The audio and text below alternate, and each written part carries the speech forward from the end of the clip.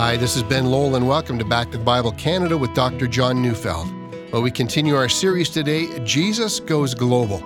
So turning your Bibles to Acts chapter 4, verse 34 to chapter 5, verse 11, as Dr. Neufeld brings us a message entitled, Generosity versus Worldliness.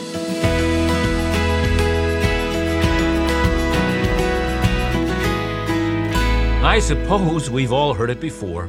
All the church wants is your money. For years, I would drive by a very large and imposing casino on my way to the church building where I worked. I always marveled that no one ever said, all the casino wants is your money. None of the people who went there said that, nor did the general public.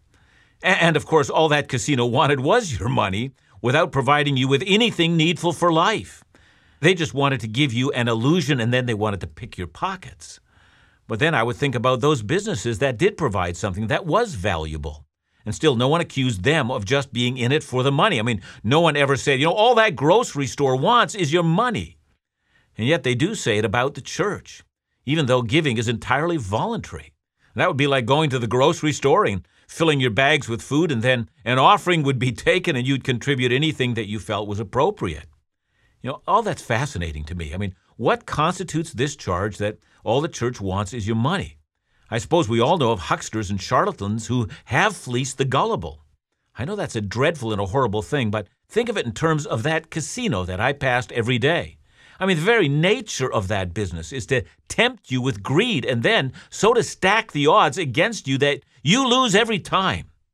If that's not a definition of hucksters and charlatans, well, I'm left speechless. I don't think the church has had charlatans like that of the gambling industry. And I use this as an introduction for our next section in Acts because it's all about money and giving and greed and how one appears in the Christian community. But let me start with a basic statement. A key part of the Christian ethic is generosity. Christians believe that our possessions are not our own. Indeed, the earth is the Lord's and the fullness thereof. God is the creator. He owns everything, even the cash in our bank account. We're managers of the Lord's assets, and we don't own a thing. And it's expected that a manager will be found faithful in ordering the Lord's assets. And that's where our story of Acts begins. I have in this study already made mention of the fact that the Church of Jesus began on the day of Pentecost. Great many Jews from the diaspora, 15 different nations, they traveled to Jerusalem to celebrate one of the three great pilgrimage feasts. Pentecost was a celebration of the harvest. It was a celebration of God's abundance. But the Holy Spirit had come and the church was formed. And since this movement was the fulfillment of the hopes of the prophets, many of those new believers simply didn't want to go home. Way back in Acts 2, 44 and 45, we were told that the new believers had everything in common. They were selling their belongings as there was need, and they were sharing them with the whole church so that the growth and expansion of the early church would not be interrupted. After all, the earth is the Lord's. And these men and women realized they were stewards of that which belonged to God. But that was back when the church numbered only 3,000. By now, the number has grown to over 20,000, and we can almost imagine the strains that this would have put on how to make sure that everyone was cared for well. And with that, we come to Acts 4, 34 to 37. It says, "There was not a needy person among them. For as many as were owners of lands or houses sold them and brought the proceeds of what was sold and laid it at the apostles' feet, and it was distributed to each as any had need. Thus Joseph, who was also called by the apostles Barnabas, which means son of encouragement, a Levite, a native of Cyprus, sold a field that belonged to him and brought the money and laid it at the apostles' feet." So let's start with that phrase that there was not a needy person among them. And I take that to mean that no one was begging in the Christian community, although the sight of beggars was common in Jerusalem. None of them was going without the daily necessities of life, which of course would have included food, clothing, and a place to stay. And that was quite a feat, especially in a church that had grown that large that quickly.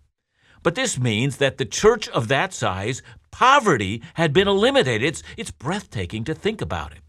And then Luke adds that three things had developed in the Christian community. First, he mentions that people sold land and houses. Now, does that mean that all houses and land were sold? Well, I don't think the text necessarily indicates that. You're going to notice that one person who did this selling off of the property is this man named Joseph. He sells a field. Now, the text doesn't say he sold all his property. It only says he sold a field.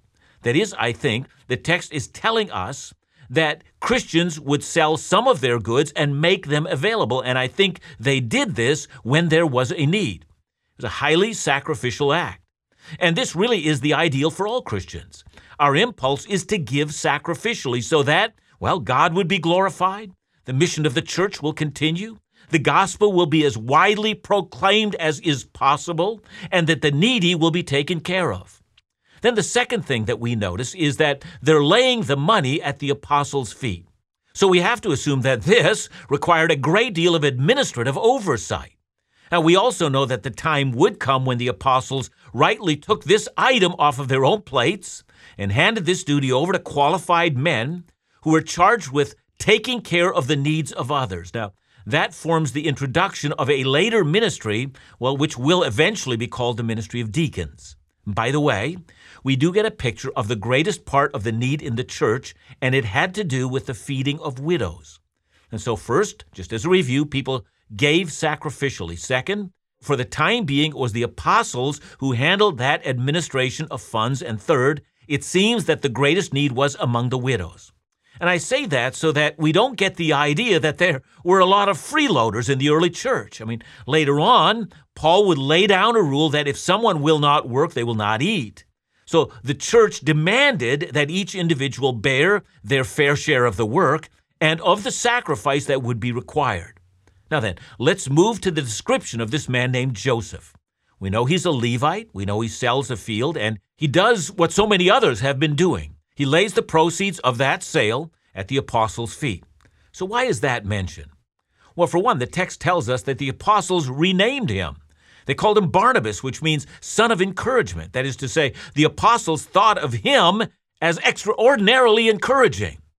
Now, did they think that because of his extraordinarily large gift? Sure, that may well be, although we're not told specifically, but I must say, this matter is somewhat perplexing, don't you think? I mean, evidently, the matter of giving, that is, the amount of the gift, that wasn't hidden from the rest of the church. See, in our day, we make every effort to keep the gift and the amount of it as secret and as hidden as we possibly can. It would appear that wasn't the case in the early church. But there are other things that we need to know about this man, Joseph, the man who's renamed Barnabas, son of encouragement. We know he was from Cyprus, and he had come to live in Jerusalem. Acts 9 tells us that after Paul's dramatic conversion, everyone was afraid of Paul. No one wanted to be associated with him, and so it was this very same Barnabas who vouched for him, and he made sure that the apostles accepted him and that the whole church did as well. By the time we get to Acts chapter 13, we find that Barnabas is now a part of the church in Antioch. In fact, he's on the leadership team. So clearly, he has taken key leadership. We also know that Antioch became the center for the launch of worldwide Christianity. We also know that the church in Antioch would send him out along with the Apostle Paul, and they would become the first ever missionary team to the Gentiles. What else do we know? Well, we also know that eventually Paul and Barnabas would have a dispute between them, and that dispute was so severe that it would break their missionary team. You know, Barnabas decides to take Mark along. Paul says no. You know, Mark had quit on the first missionary journey. I suppose the situation had become so tough that Mark just couldn't imagine keeping going. So when they're ready for the second missionary journey, Paul doesn't want to waste time on taking Mark again, and Barnabas, this son of encouragement, wants to give Mark a second chance. And so Paul and Barnabas decided to separate their ways because the dispute between them over this young man was so severe. Now, part of the reason why Barnabas was so ready to give Mark a second chance is because, as we learn later on, and we find that in Colossians chapter 4, verse 10, Mark and Barnabas were actually cousins. You know, perhaps because of close family relationships, and because he had seen more of Mark than Paul had seen of him, Barnabas was not willing to give up on him. But that does tell us something about him, doesn't it? Barnabas' attitude initially towards Paul when no one trusted him, and then towards Mark when Paul didn't want to trust him, Barnabas continued to be the man who encouraged and who continued to see the best in others. He was the son of encouragement. In the end, it was Barnabas who was right about Mark, not Paul.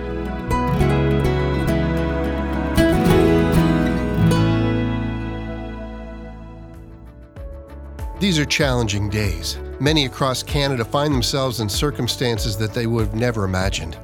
In times of crisis, we often find ourselves searching for something to place our confidence in. And for many, that means a rediscovery of faith. Maybe you're experiencing this yourself. This is the reason Back to the Bible Canada is steadfastly committed to offering Bible teaching you can trust every day with every medium possible, including this radio program. In short, we're committed to remaining faithful in declaring the trustworthy Bible teaching you've come to expect. Wherever people are searching for God, we want to be there. Your support of all the ministries of Back to the Bible Canada, including Laugh Again and our young adult ministry In Doubt, is essential. To discover more about these ministries, to receive Dr. Neufeld's new series Bible Teaching You Can Trust on CD for free, or to offer a gift to support this Bible teaching ministry, call 1-800-663-2425 or visit backtothebible.ca.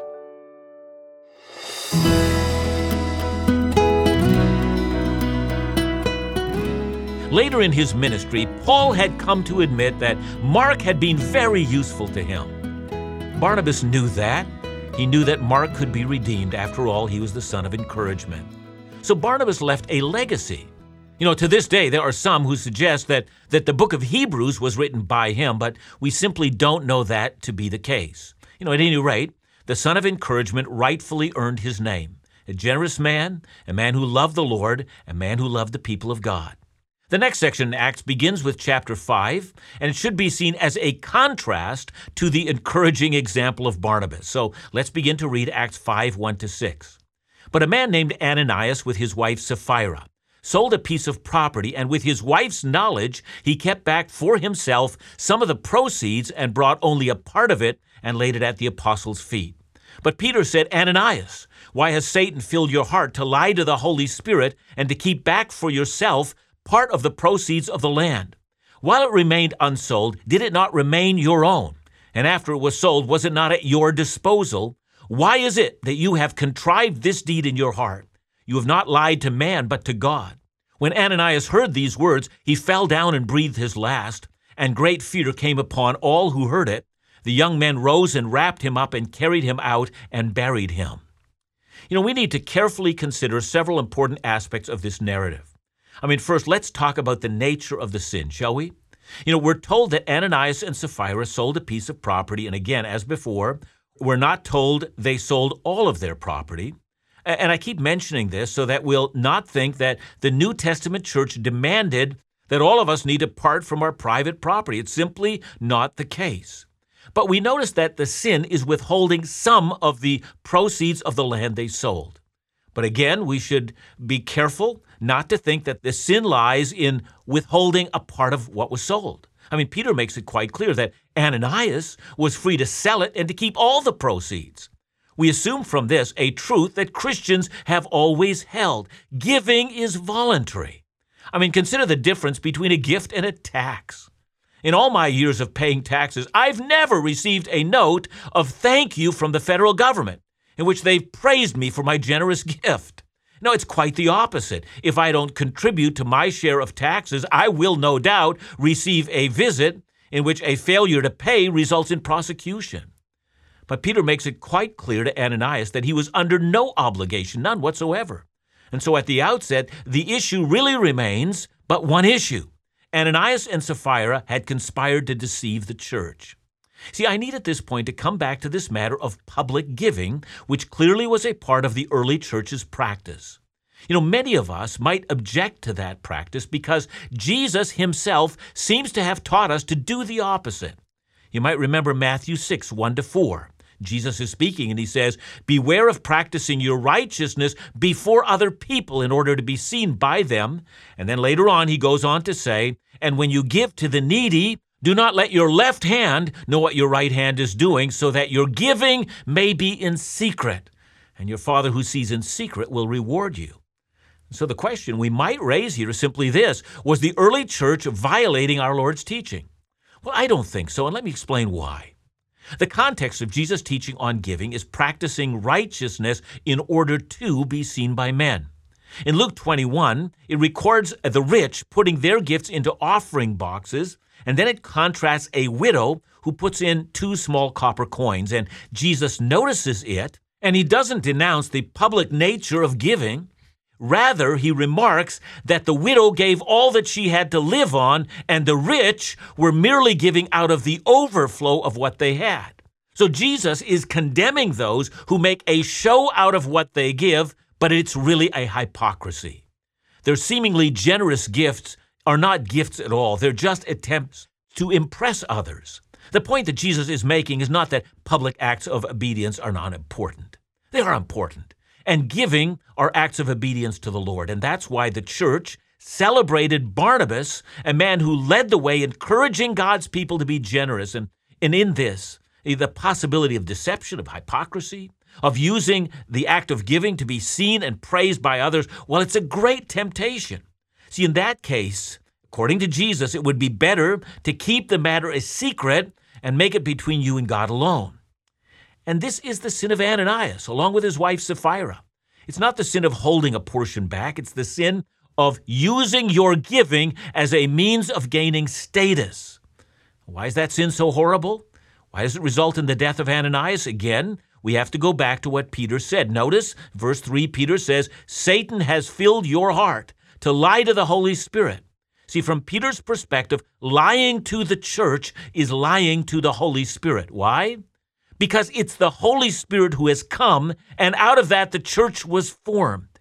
It's the Holy Spirit's role to glorify Jesus, which is the role of the church. And furthermore, the Holy Spirit empowers the church to reach out to the lost. But such hypocrisy in the church undercuts the church's reputation before the watching world, making her ineffective because of her hypocrisy.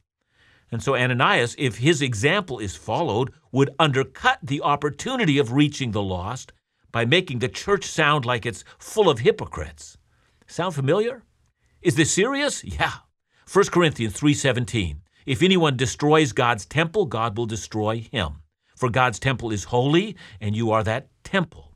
You know, in context, the temple, it's a metaphor for the church. If anyone destroys the local church, God will destroy him. And here in Acts 5, we see that the warning is being worked out for all to see. Several more items, and this one's just simply a side note. Would you notice in verse 3, Peter tells Ananias he has lied to the Holy Spirit, and then verse 4, he repeats himself by saying he's lied to God. So clearly, Peter knows that the Holy Spirit is God. And this text is one of the texts that we should use when we seek to discover the true identity of the Holy Spirit. He is God, the third person of the Trinity. Now, next, we need to ask ourselves, how is it that Peter knew about this deception? Did he have spies finding out, the giving patterns or the price of land or all of that kind of stuff? I think most assuredly not. What we have here is an example of one of the gifts of the Holy Spirit. It's in 1 Corinthians 12. Paul mentions a list of gifts that the Holy Spirit gives. They're given for the benefit of building up the local church, and one of those gifts is the gift of knowledge. Now, in 1 Corinthians, Paul doesn't imply that, the gift of knowledge is the gift of studying theology. Of course not. All God's people are to grow deeply into biblical truth. We are to know our Bible. We are to know the doctrines of Scripture exceedingly well. I think the gift of knowledge is a gift that's given at a unique and important time in which one individual will know something that can't be known using normal means. I think that right here, the Holy Spirit on this occasion gifted Peter with the knowledge that Ananias was lying to the Holy Spirit. At any rate, at the very moment Peter confronts him, Ananias falls down dead, and our text says that great fear came upon everyone who was there. Well, no doubt. The matter of truth-telling and protecting the faithfulness of God's people, it's a matter of great seriousness. So we keep reading, Acts 5:7-11. After an interval of about 3 hours, his wife came in, not knowing what had happened. And Peter said to her, "Tell me whether you sold the land for so much." And she said, "Yes, for so much." But Peter said to her, "How is it that you have agreed together to test the Spirit of the Lord? Behold, the feet of those who buried your husband are at the door, and they will carry you out." Immediately she fell down at his feet and breathed her last. When the young men came in and found her dead, they carried her out and buried her beside her husband, and great fear came upon the whole church and upon all who heard these things. Our first question upon reading this might be, well, Peter, why didn't you simply tell Sapphira of the great tragedy that's just befallen her husband and warn her that it was possible that it could happen to her as well? Well, clearly the text doesn't tell us why Peter didn't say it. But what the text does tell us is that Peter asked her if that's how much you sold the land for. See, I would imagine that no one would have been asked that before. I would also imagine that Sapphira must have noticed the absence of her husband. What's going on? You see, up to this point in time, it wouldn't have been clear to the church whether or not Sapphira had been a part of her husband's deception or not. But she was about to reveal herself. She says, yes, this is definitely the amount. She's clearly in it with her husband. So Peter then tells her about the death of her own husband and tells her that her own is going to come right now. And I suspect that that's another word of knowledge, and she simply falls down just like her husband, and she dies. And you can guess what happened. Everyone feared God. I began with a few illustrations about giving and the rumor that all the church really wants is your money. It is true that God calls us to recognize that we don't own anything and He owns everything. And it's also true that all giving is voluntary. But it's also true that we are to give generously. It is God's command. Money is a test of our integrity. Are we motivated by love for God, or are we motivated for the love of the praise of people?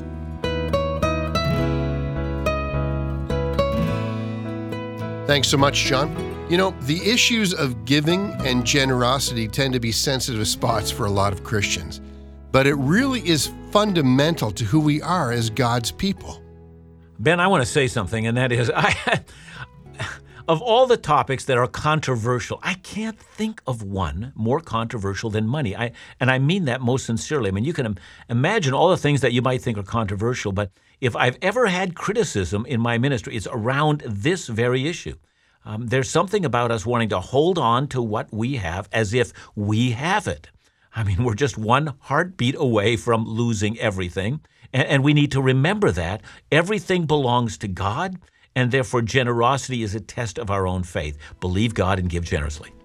Thanks, John. That helps. And remember to join us again tomorrow as we continue our series, Jesus Goes Global, right here on Back to the Bible Canada, where we teach the Bible.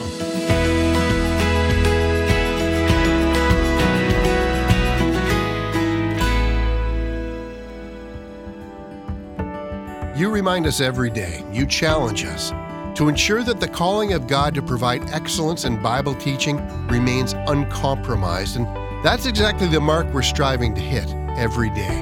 Recently, we received this note from a listener. Thank you for staying true to the gospel regardless of changing times. We're so grateful, and it's with humility we recognize the trust our listeners place in this ministry. The need to share the gospel, the good news, trustworthy Bible teaching is critical, and your gracious gifts allow this to take place. On behalf of every member of the ministry team, Dr. John, Phil, the hosts of In Doubt, thank you for all you do.